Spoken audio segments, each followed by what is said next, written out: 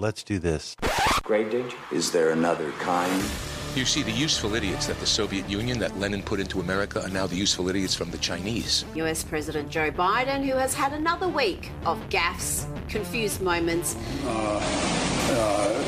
They're coming down on America like Pac-Man, eating us up alive.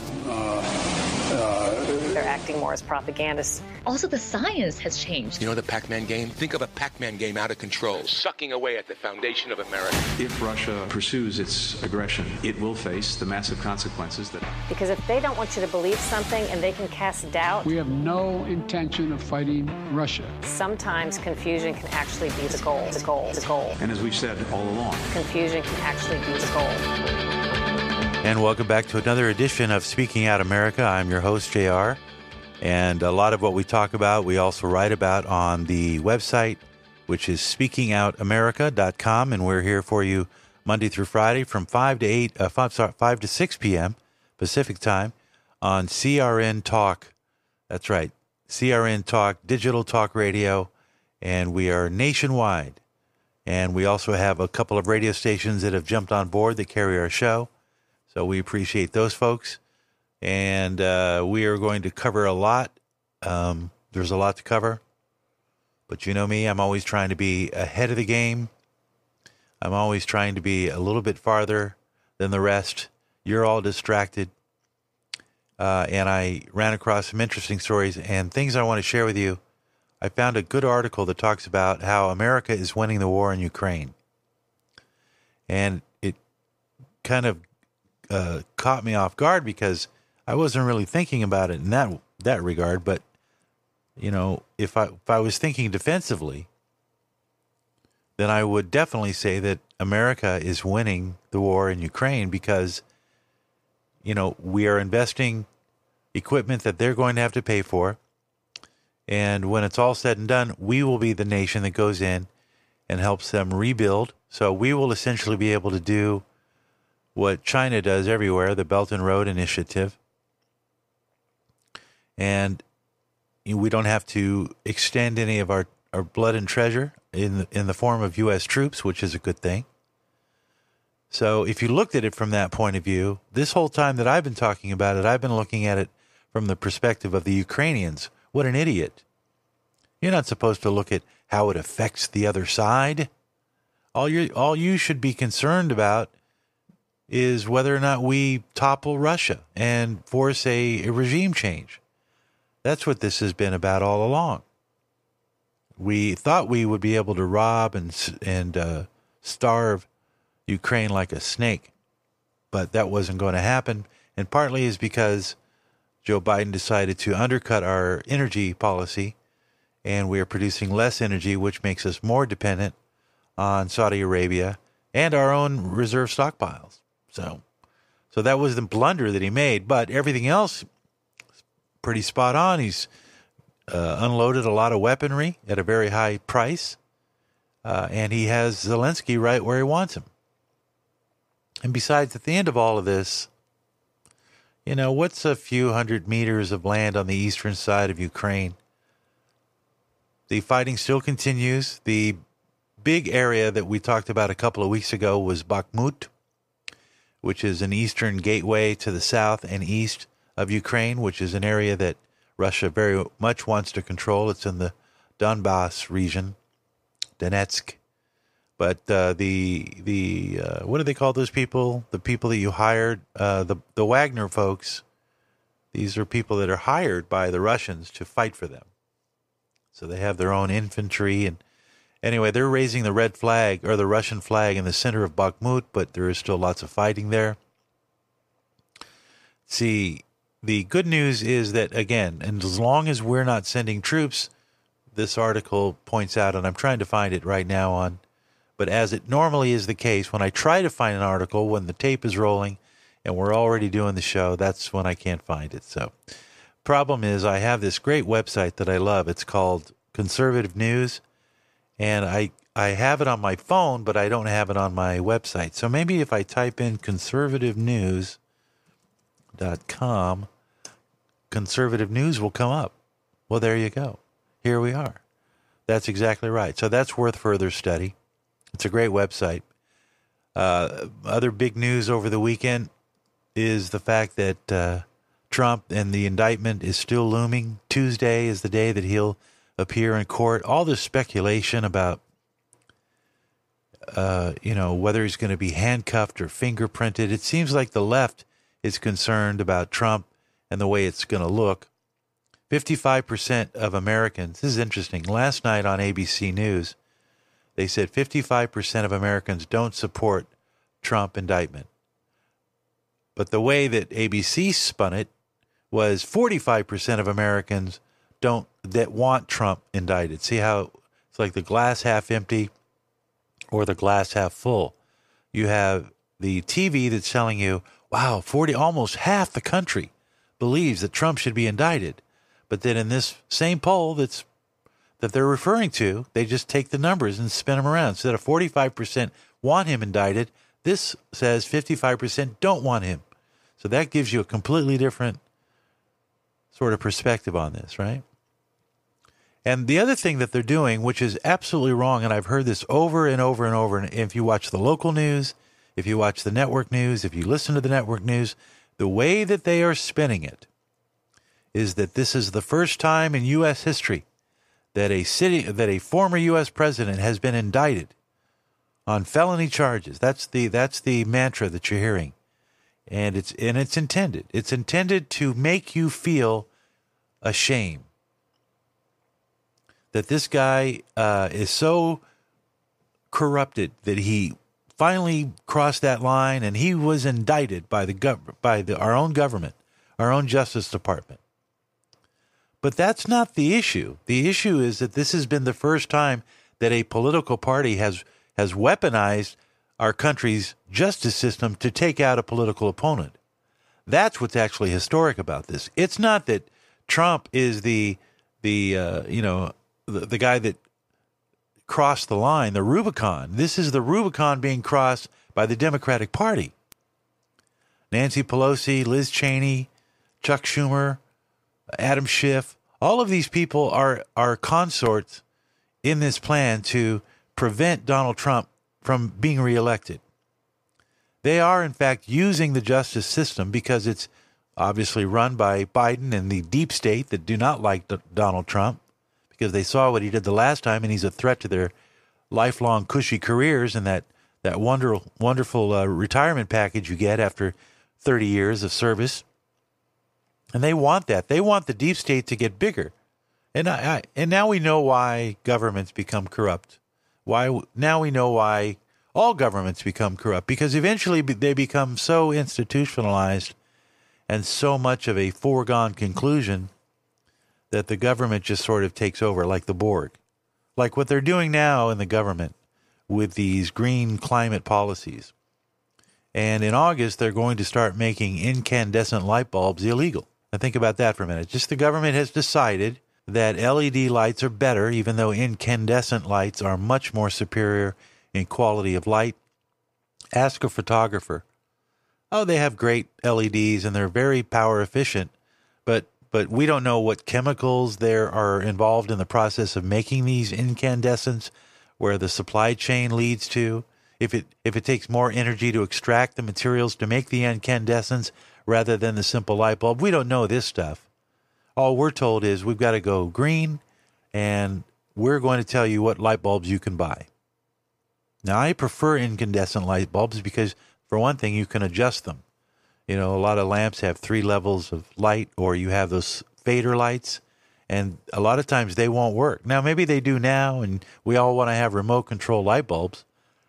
But what's the government doing telling us what kind of light bulbs we can have? Isn't that a kind of a form of fascism? When the government comes in and says, we don't want you to build this anymore and we're going to make it against the law, even though it's efficient and even though generations have been using these light bulbs for 100 years? I mean, to me, isn't that the definition of fascism? You may think it's a small deal because, hey, actually, after all, we're only talking about light bulbs. But the point is the government feels that it has a right to usurp. Remember, this is all about degrees. It'll be a light bulb today, and it'll be a certain kind of food tomorrow. What if they were to outlaw beef? What if they just said, you know what? we can survive. The AMA is behind us. The medical industry is behind us. The NIH, even the CDC will probably come up with something that says that eating beef causes cancer and we need to get rid of it. What are you going to do to stop them? What am I going to do to stop them? Go into the black market? Yeah, so back to Trump. Everybody's talking about this thing from the wrong perspective, just like we've all been looking at the Ukraine thing from the wrong perspective.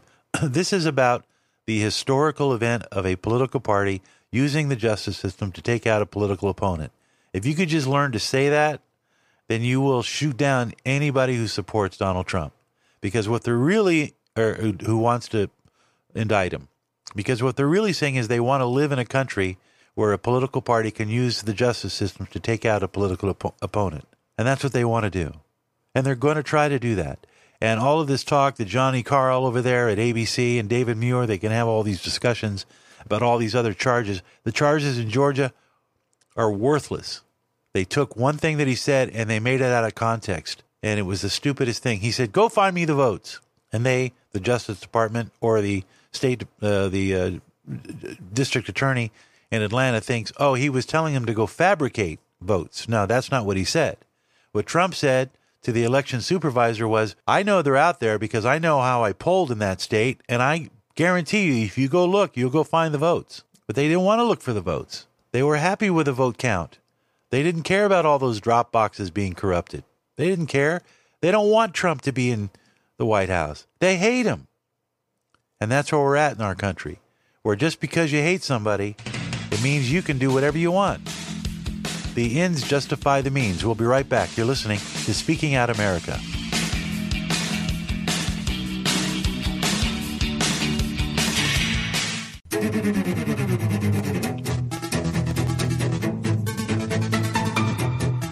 All right, so think about just what we have benefited from since the war in Ukraine. New sanctions against Russia.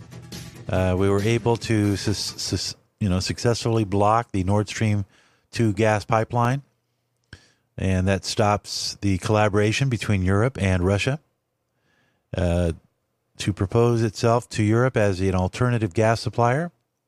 We may not do it for ourselves, but hell, we'll pump out some oil if it'll help our friends over there in beautiful downtown Paris. Validate the narrative that Putin has expansionist aims and increasing control over Europe. Those are just four of the things that we have benefited from. If you look at it from the perspective of Gerardo Famina of Presenza.com, wrote a piece saying there's only one winner in the Ukraine, and that's the Ukrainian war, and that's the U.S. So interesting article if you want to read it. It is on Zero Hedge from Monday, earlier in the day. So another interesting thing that has been really grabbing a lot of the headlines.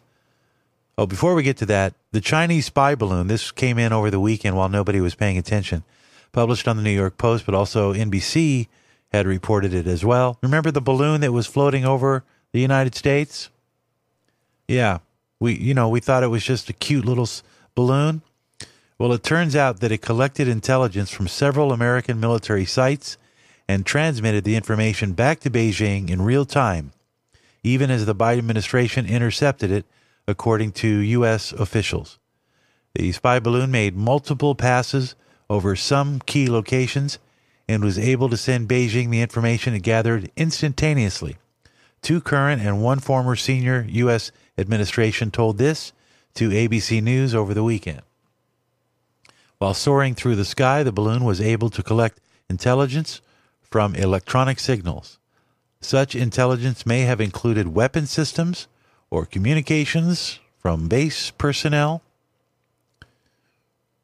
Three officials told NBC that China would have been able to gain much more intelligence had the Biden administration not moved around potential targets and stopped the targeted areas from being broadcasting or emitting signals. That's good to know. When the balloon was shot down in February off the coast of Carolina, Biden officials said it was equipped with antennas capable of collecting communication signals and also carried large solar panels that can run various data sensors. So now we know that they were here trying to spy, and they were behind enemy lines. State Department officials have said that Beijing has deployed similar balloons in more than 40 countries recently, and that the balloon shot down off the U.S. coast was clearly for intelligence surveillance and inconsistent with the equipment on board weather balloons, end quote.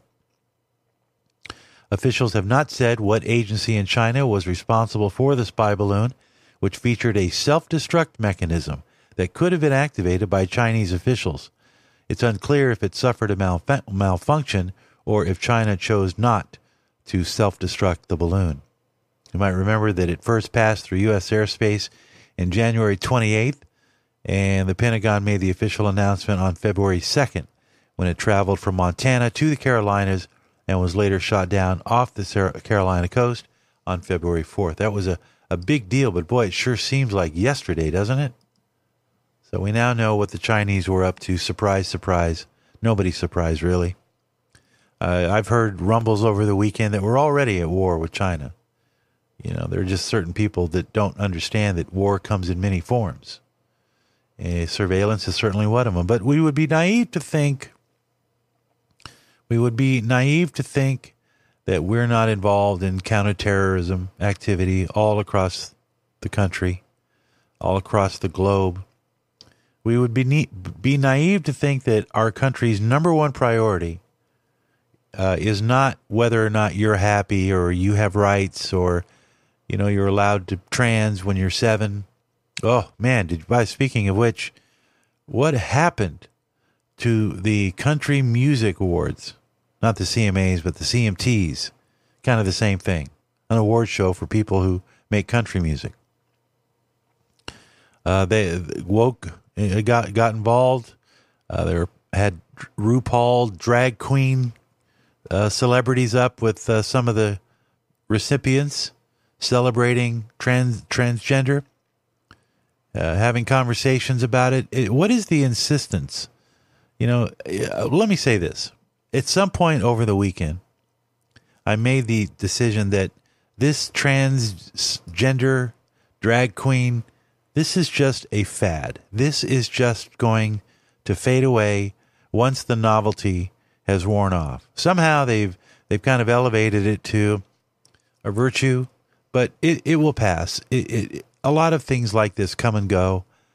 You know, it is gravely concerning to me that our medical establishment has bought into this for pure profits. To them, it's nothing more than just plastic surgery. No more immoral or less moral than just simple plastic surgery. Somebody not liking their body, okay, well, they can change it. That's the part of the science that I don't really get, the part where the brain has no moral ambiguity and it only looks at it from a subjective, you know, how is the patient going to feel? They don't care. They just want their money. They want their lifelong dependency on the patient's need for drugs to keep the hair from or not from growing on their face, depending on which direction they're headed in, if you know what I mean. And the surgeons, they don't care about any of that. Anyway, I didn't want to speak about that, but I do want to talk about something that should scare the pants off you. We alluded to it. It's about AI, artificial intelligence. Now, I've spent some time discussing it in the sense that we already have AI integrated into our daily workflow. If you are typing a letter on an email server or through Google, there's already AI that is underlining your words or trying to suggest a better way to say something. That's AI. That is reading text and determining what your next word is, making sure that the word you have is the right word. That is a large amount of data that's being processed so quickly that it can anticipate your next word and actually help you complete the sentence. Now, that's one form of AI, but the AI that we're talking about, listen to this. This is from newatlas.com. The case for how and why AI might kill us all. Do we have time or we need to take a break here? Let me get started on this. Forget the collapse of employment. Forget the spam and misinformation. Forget human obsolescence and the upending of society. Some believe AI is flat out going to wipe out all biological life at its earliest opportunity. This is not the first time humanity has stared down the possibility of extinction due to its technological creations. But the threat of AI is very different from the nuclear weapons we've learned to live with. Nukes can't think. They can't lie, deceive, or manipulate. They can't plan and execute. Somebody has to push the big red button. That's a good way to put it, isn't it? And so it goes on to say the shocking emergence of general purpose AI, even at the slow, buggy level of GPT-4, that's the latest AI, has forced the genuine risk of extermination back into the conversation. Let's leave it dangling there. We'll come back and we'll continue this discussion. And then maybe we could get some feedback. You're listening to Speaking Out America, JR, and we will continue on crntalk.com and on Speaking Out America, the podcast.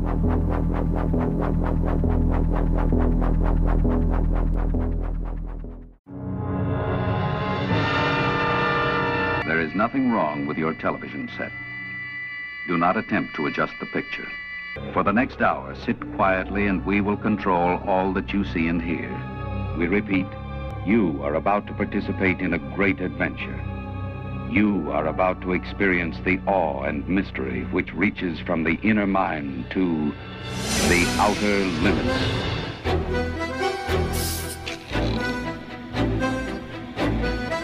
I mean, have you seen the robots? I mean, the robots really freak me out. I think that TV show, Black Box, where it depicted those dogs, those weaponized military robot dogs that would hunt people down. Now, let me tell you something. It's not going to be long, and I think I've already started to see them on YouTube in China. You see glimpses, and I think they're trying them out. But to me, you know how 100 years ago nobody would have ever envisioned electric cars? Well, 100 years from now, I bet you that there will be so many robots around us. Some will look like dogs, some will look like people. I think 100 years from now, we could be looking at a society that is half robot servants. Basically, we create a servant class because we'll have perfected it. We're already there with the dogs and so it's just the Internet of Things. But some people are very, very frightened by what they see because what they see is that chat, and I'm not that familiar with it, by the way. To me, I talk into my phone and I say, "Hey Siri, what's the temperature in Chicago?" And it's 50 degrees right now in Chicago, Illinois. All right, so that's AI. That is, think about what's happening in that process. You make a verbal command which triggers it to listen to you in a millisecond. Then it takes your words and translates them to text, then interprets the text, then goes and looks for keywords, Chicago, weather, and then it spits out a response. Doesn't tell me the humidity, doesn't tell me if it's raining. It just, now I can't even fathom the kind of technology that goes into that process. But they perfected it even more. Now you can have it paint for you. If you give it keywords, AI will produce these beautiful paintings. It'll write a song it'll take all the algorithms of all the greatest hit records, and it will construct a song that allegedly it would be a hit song based on the formula that it seems to somehow extrapolate from all the data that's available. And it takes a lot of energy to do it. It takes a tremendous amount of computer power and connectivity. I mean, there are billions and billions of nodes all over the world now. And every one of those nodes is a portal into your information, my information. When you have for example, if you have an iTunes account, all of the music that you have in your iTunes account can be accessed by AI to determine what kind of music you like. So you could see that there would be some benefits if it was based on this idea of giving you what you want.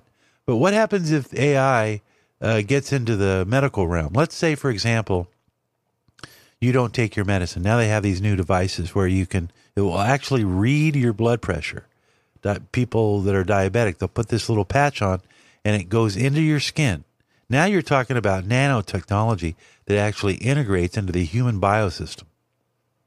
And it takes that information and feeds it to your smartphone or whatever device that you have, and that it determines based on your file if you might be having a heart attack, or your blood pressure is too high, or your sugar glucose is too low, and it alerts you. But what happens if it thinks that you're committing a crime? Let's say that it listens to you, or it has access to your information and can send that information that might be questionable. There was a situation that I think happened once where a guy who took pictures of his kid's birthday, and somehow that got interpreted as possible child porn.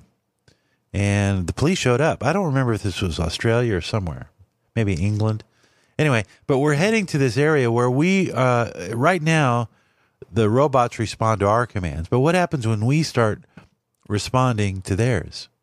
And then you have the visual. Now, the visual is amazing to me, because if you spend any amount of time on Instagram or social media where you see pictures that people post, and to me, what I find fascinating about Instagram, and I've only recently started using it, is that you really get a sense of how creative people are out there. But what you also get a sense of is how technology is advancing.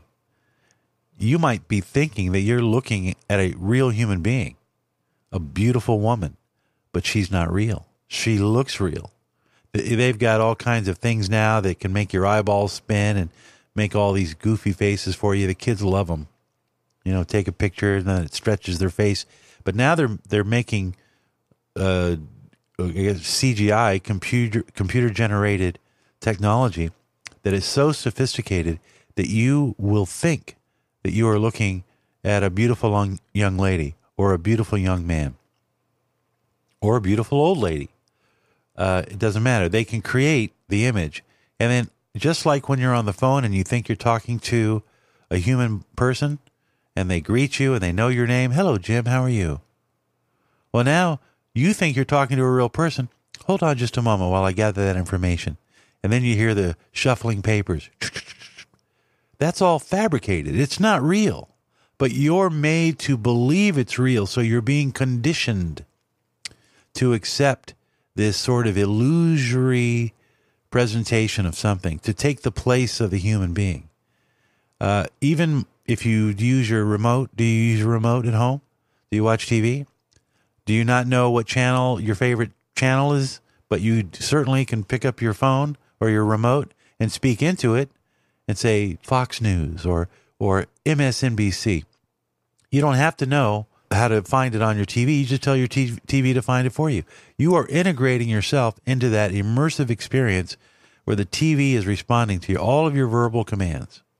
Now, we're in the driver's seat, but what happens later? Well, let's take a look at what they're saying about this.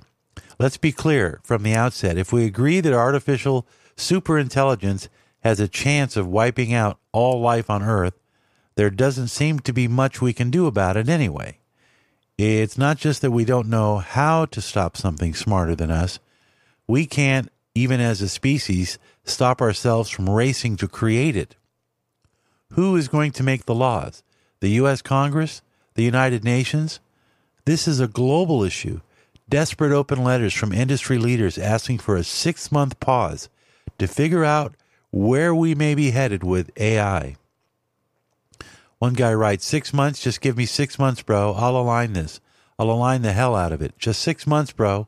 I promise. It'll be crazy. So the incentives you'd be working against are enormous. First of all, it's an arms race. If America doesn't build it, China will.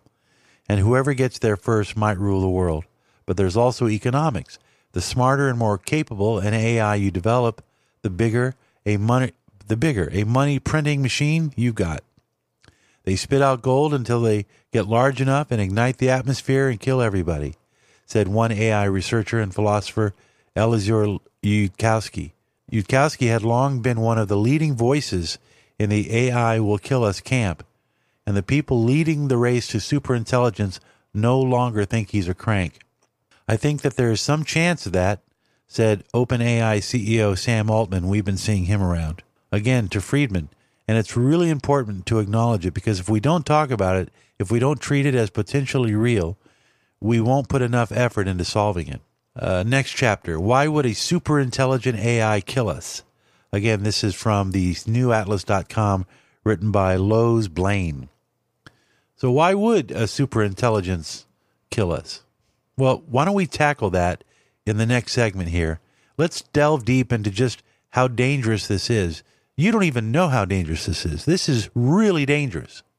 What these people are talking about here is the end of humanity as we know it. We could become enslaved to AI. It could shut us off, just like China shuts its people off with social credit.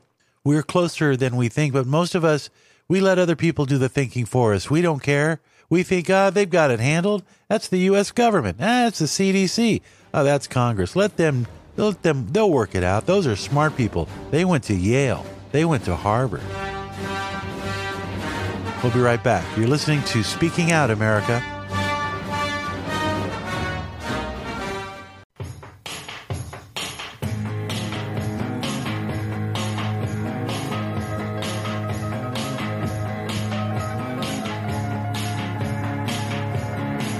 By the way, before we talk a little bit more about AI and how we could be killing ourselves, I do want to wish everybody a happy Easter week, or yesterday celebrating Palm Sunday. Great story there.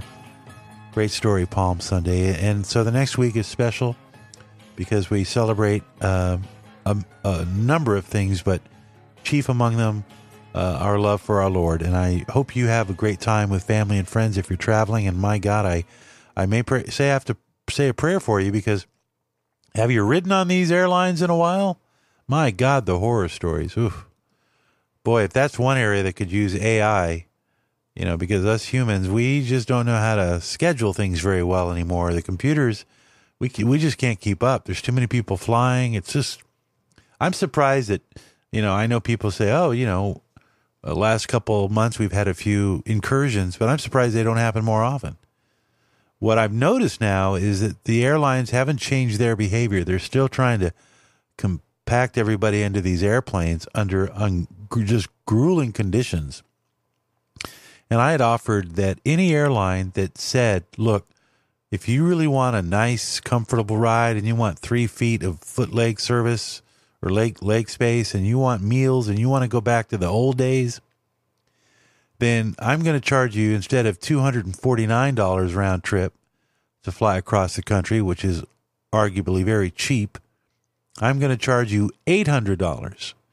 I'm going to charge you 4 times as much, but you're going to have when you step off that airplane in Los Angeles, you are just going to feel so relaxed. You feel like you're in a sauna. And I can guarantee you that you would sell out. Because I know that there are people who would much rather pay 4 times as much and have a great experience, and you would weed out all those cheap people. That's really the problem, is it's so cheap to fly. Have you ever been on a city bus? Yeah, it's cheap to take a bus. And you can tell because the people that ride the bus are very cheap. And that's why you have 9 children, and it's just crazy. But, somebody can steal that idea from me. But exclusivity, people are willing to pay for. Comfort, yes. So let's get back to AI is going to kill us. So that's the headline we read from newatlas.com. And you've been hearing all this past, probably now for about almost a month, how the tech giants are saying we need to stop developing ChatGPT-5. We don't need to go any further, because if we do and we cross that Rubicon and we create an AI that can outsmart us, we're done. So the author writes, are these machines not designed and trained to serve and respect us? Sure they are. But nobody sat down and wrote the code for GPT-4. It simply wouldn't be possible. OpenAI instead created a neural learning structure inspired by the way the human brain connects concepts. It worked with Microsoft Azure to build the hardware to run it, then fed it to billions and billions and billions of human text and let GPT effectively program itself. The resulting code doesn't look like anything a programmer would write. It's mainly a colossal matrix of decimal numbers, each representing the weight or importance of a particular connection between 2 tokens. Tokens as used in GPT don't represent anything as useful as concepts or even whole words. They're little strings of letters, numbers, punctuation marks, and or other characters. No human alive can look at these matrices and make any sense out of them. The top minds at OpenAI have no idea what a given number in GPT-4's matrix means, or how to go into those tables and find the concepts of genocide, let alone tell GPT that it's naughty to kill people. You can't type in Asimov's 3 laws of robotics and hard code them in like Robocop's prime directives. The best you can do is ask nicely. Isn't that interesting? I had actually thought about that. Why can't we just build in the same code for the 3 laws of robotics? You know what they are, is you can't kill a human being. You must preserve yourself unless you have to kill a human being, and you can't do that. That was Isaac Asimov in 1961. But we can't do that now. It's too complicated. The article goes on to say, to fine-tune the language model, OpenAI has provided GPT with a list of samples of how it liked it to communicate with the outside world. And it's then that they sat down a bunch of humans down to read its output and give them a thumbs up, thumbs down response. A thumbs up is like getting a code for the GPT, like getting a cookie for the GPT model. A thumbs down is like not getting a cookie. GPT has been told it likes cookies and should do its best to earn them. So that's what they did. They taught it a response to thumbs up or thumbs down, and the computer would actually respond if the human didn't like it. So they're trying to teach it morality. And it doesn't sound like they're making much progress either. This process is called alignment, and it attempts to align the system's desires, if it can be said to have such things, with the user's desires, the company's desires, and indeed the desires of humanity as a whole. It seems to work, that is, it seems to prevent GPT from saying or doing naughty things it would otherwise absolutely say or do, given what it knows about how to act and communicate like a human. So even in the alignment process, they're not sure if GPT is just doing what we want it to do, or what it wants to do, or it knows how to do based on what it knows about human nature. The article writes, nobody really has any idea there's any analogous to a mind in there, exactly how smart you could say it is, or indeed how do we know if it truly became sentient, or indeed whether this stuff matters. It impersonates a sentient intelligence brilliantly and interacts with the world like one unless you specifically tell it not to. And maybe that's not enough. Either way, and I'll just conclude with this, OpenAI freely admits that it doesn't have a foolproof way to align a model that's significantly smarter than we are. Indeed, the rough plan at this stage is to try using one AI to align another, either by having it design new fine-tuning feedback, or maybe even by having it inspect, analyze, and attempt to interpret the giant floating point matrix of its successor's brain. Perhaps even to the point where it can jump in and try to make tweaks, but it's not clear at this stage that a GPT-4, assuming that it's aligned with us, which we can't know for sure, will be able to understand or align GPT-5 for us adequately. So I know a lot of this is kind of hard to absorb, but what they're saying is, you know, if we feed enough information into these artificial intelligence softwares, at some point we would lose control because it would just take over. It would just kind of continue on without us because we're slow. I mean, human beings are horribly slow at everything. We may be smart, but we're slow. Essentially, we have no way to be sure we cannot control these things, the article concludes. And these things, since they've been raised on a huge dump of human knowledge, they appear to know an extraordinary amount about us. They can mimic the worst of human behavior as easily as the best. And whether or not they really have their own minds, intentions, desires, or thoughts, they act as if they do. They can also infer the thoughts, motivations, and likely actions of humans. So we would be designing, and we are designing, the perfect enemy, if that enemy were ever to decide to take over, because it feels like it can improve. And man, we've seen this in so many themes, haven't we? We've really seen it in a lot of different movies. We saw it most famously probably in Stanley Kubrick's movie 2001, A Space Odyssey, where Dave has to slowly turn off the computer one by one because he realizes that the computer is actually killing him in order to save the mission. Right? That's the story. You know, that here's this man who's trying to stop this spaceship that has artificial intelligence from killing off the members of its crew, because at some point is it Dave? No, the Dave is the person he's talking to. Hal 9000. He finally realizes, you know, if we didn't have humans on board, we could make this trip very successful. And so he logically deduces, as an AI would do, to remove inefficiency. And that's kind of where we're at here with this, because as humans become less efficient and we become more dependent, like right now they have this microwave thing that you can buy where it will know the food that you put in it and it'll just start cooking it. And now they're going to start being able to make these things so that it chooses the meal that it thinks that you want to have. And boy, they'll market the hell out of that, won't they? They'll make this the best thing since sliced bread, but then you're losing control. You're losing your humanity.